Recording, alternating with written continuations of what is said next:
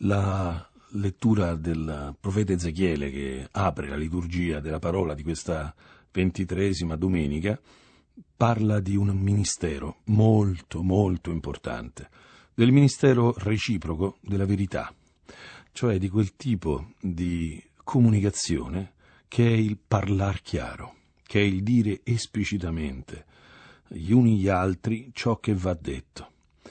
Il profeta riceve questa istruzione: quando sentirai dalla mia bocca una parola, dice Dio al profeta, tu dovrai dire questa parola. Se io ti dico di dire al malvagio tu morirai, tu dovrai dirgli malvagio tu morirai, perché quello è ciò che gli devo dire. Uno pensa, ma non mi piace dirgli questa cosa qua, ma è quello che gli serve. Gli serve che lui sappia che è in pericolo di vita, perché forse si converte dalla sua condotta. Ma se egli non si converte perché tu non gli hai dato occasione, la colpa è tua. Allora questo è il grande problema. Veramente la stragrande maggioranza dei nostri problemi di relazione vengono dal non parlare chiaro. Vengono dall'arte di dire le cose in maniera tale che qualcosa resta non detto, qualcosa non è veramente comunicato. Noi abbiamo 1000 volte la scelta fra il salvare la nostra faccia e salvare la nostra verità, fra il amare di più la nostra immagine o amare di più il fratello a cui dobbiamo dire le cose che dobbiamo dire.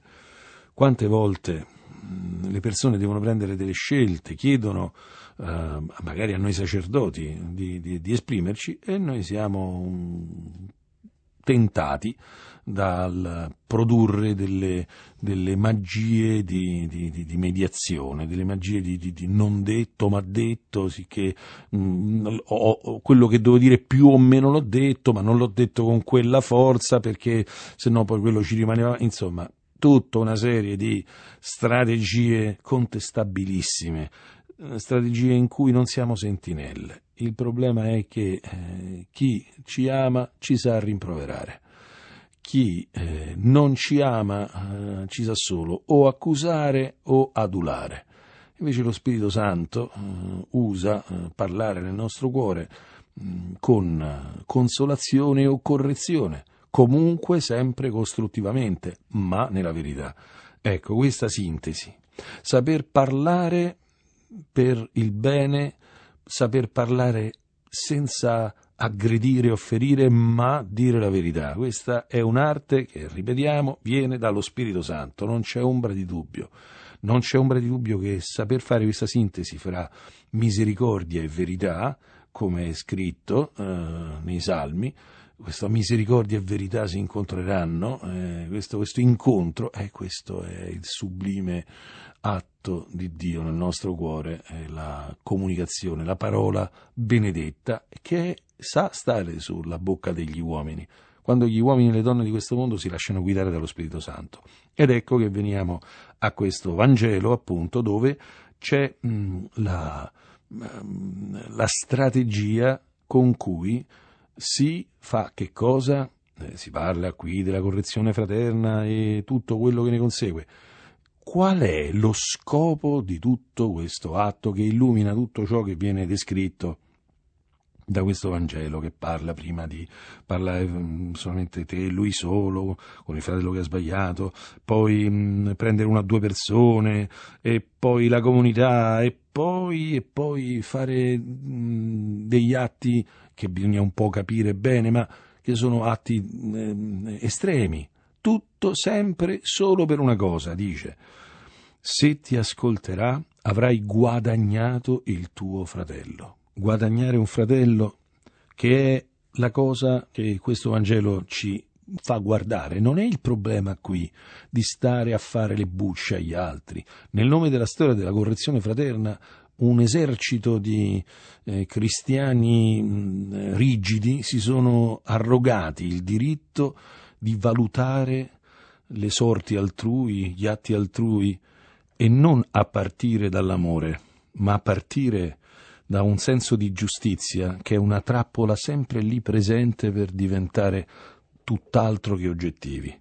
una voglia di aggiustare il mondo, una pretesa di mettere tutto a posto, che non è la ispirazione dello Spirito Santo, l'amore, la tenerezza, la cura, il tenerci. Ecco, qui si parla di guadagnare il fratello. È un guadagno bello, curioso. C'è gente che guadagna soldi, c'è gente che guadagna stima, c'è gente che guadagna fratelli, c'è gente che ci tiene la vita altrui, c'è gente che quando vede la vita altrui salvata gioisce, c'è gente invece che quando vede che le cose sono messe a posto, le cose sono state finalmente regolarizzate, sta in pace, ma costi quel che costi anche magari la conversione di qualcuno. Ciò che conta veramente per il nostro Signore Gesù Cristo è salvarci, non rimproverarci per se stesso.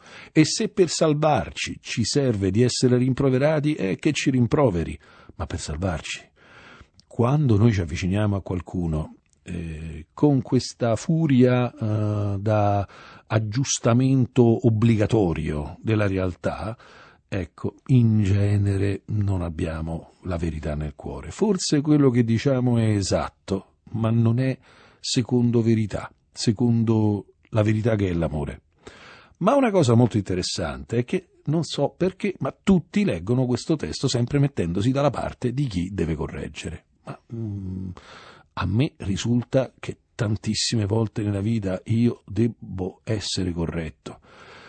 E Dio sa quanto è difficile accettare la correzione altrui, anche quando ti viene da un cuore un po' storto, anche quando ti viene da una furia giustizialista. Comunque bisogna prendere sul serio, soprattutto se fa male, soprattutto se uno ci resta male. Quando di una critica ci si resta male, qualcosa del nostro cuore è attaccato in maniera adeguata, perché se qualcuno mi critica per una cosa che non ho mai fatto, non mi è mai passato per l'anticamera del cervello di fare, guardo chi mi ha criticato con curiosità, ma che cosa gli succede? Capisco che è un problema suo, ma quando qualcuno mi critica e io ci resto male, è perché mi ha colto sul vivo. Devo saper accogliere quel dolore che mi dà una critica anche cattiva e soprattutto, come dice Sant'Ignazio di Loyola, cercare di salvare sempre l'affermazione dell'altro, dargli un'intenzione, attribuirgli un'intenzione buona, cercare sempre di prendermi il buono che c'è in qualcuno che mi sta criticando, ma soprattutto la cosa più importante di tutte è essere disposto a lasciarmi criticare. Oh, quanto è difficile! Essere disposto a lasciarmi contestare. Essere io quello che qualcuno mi ha parlato e non l'ho ascoltato, sono venuti in due e non li ho ascoltati, e tutti mi hanno detto una cosa e io ho detto e non mi capite, voi non mi state capendo. Quando uno dice questa frase, nessuno mi capisce, ecco, veramente dovrebbe un po' dubitare di come sta andando avanti. Questo eroismo mal posto, soprattutto se risiede in un cuore arrabbiato o ferito o rivendicante, quel tipo di eroismo non ha niente di convincente. Allora propongo agli ascoltatori di prendere questo Vangelo dalla parte di chi deve essere criticato. Facciamocele dire le cose, non ci piace mai quando ce le dicono. Facciamoci criticare. Chi ci critica con buon cuore o con cattivo cuore comunque ci aiuta, perché la cosa più grave nella nostra vita è non vedere i nostri errori e quindi perseverare nei nostri atti autodistruttivi.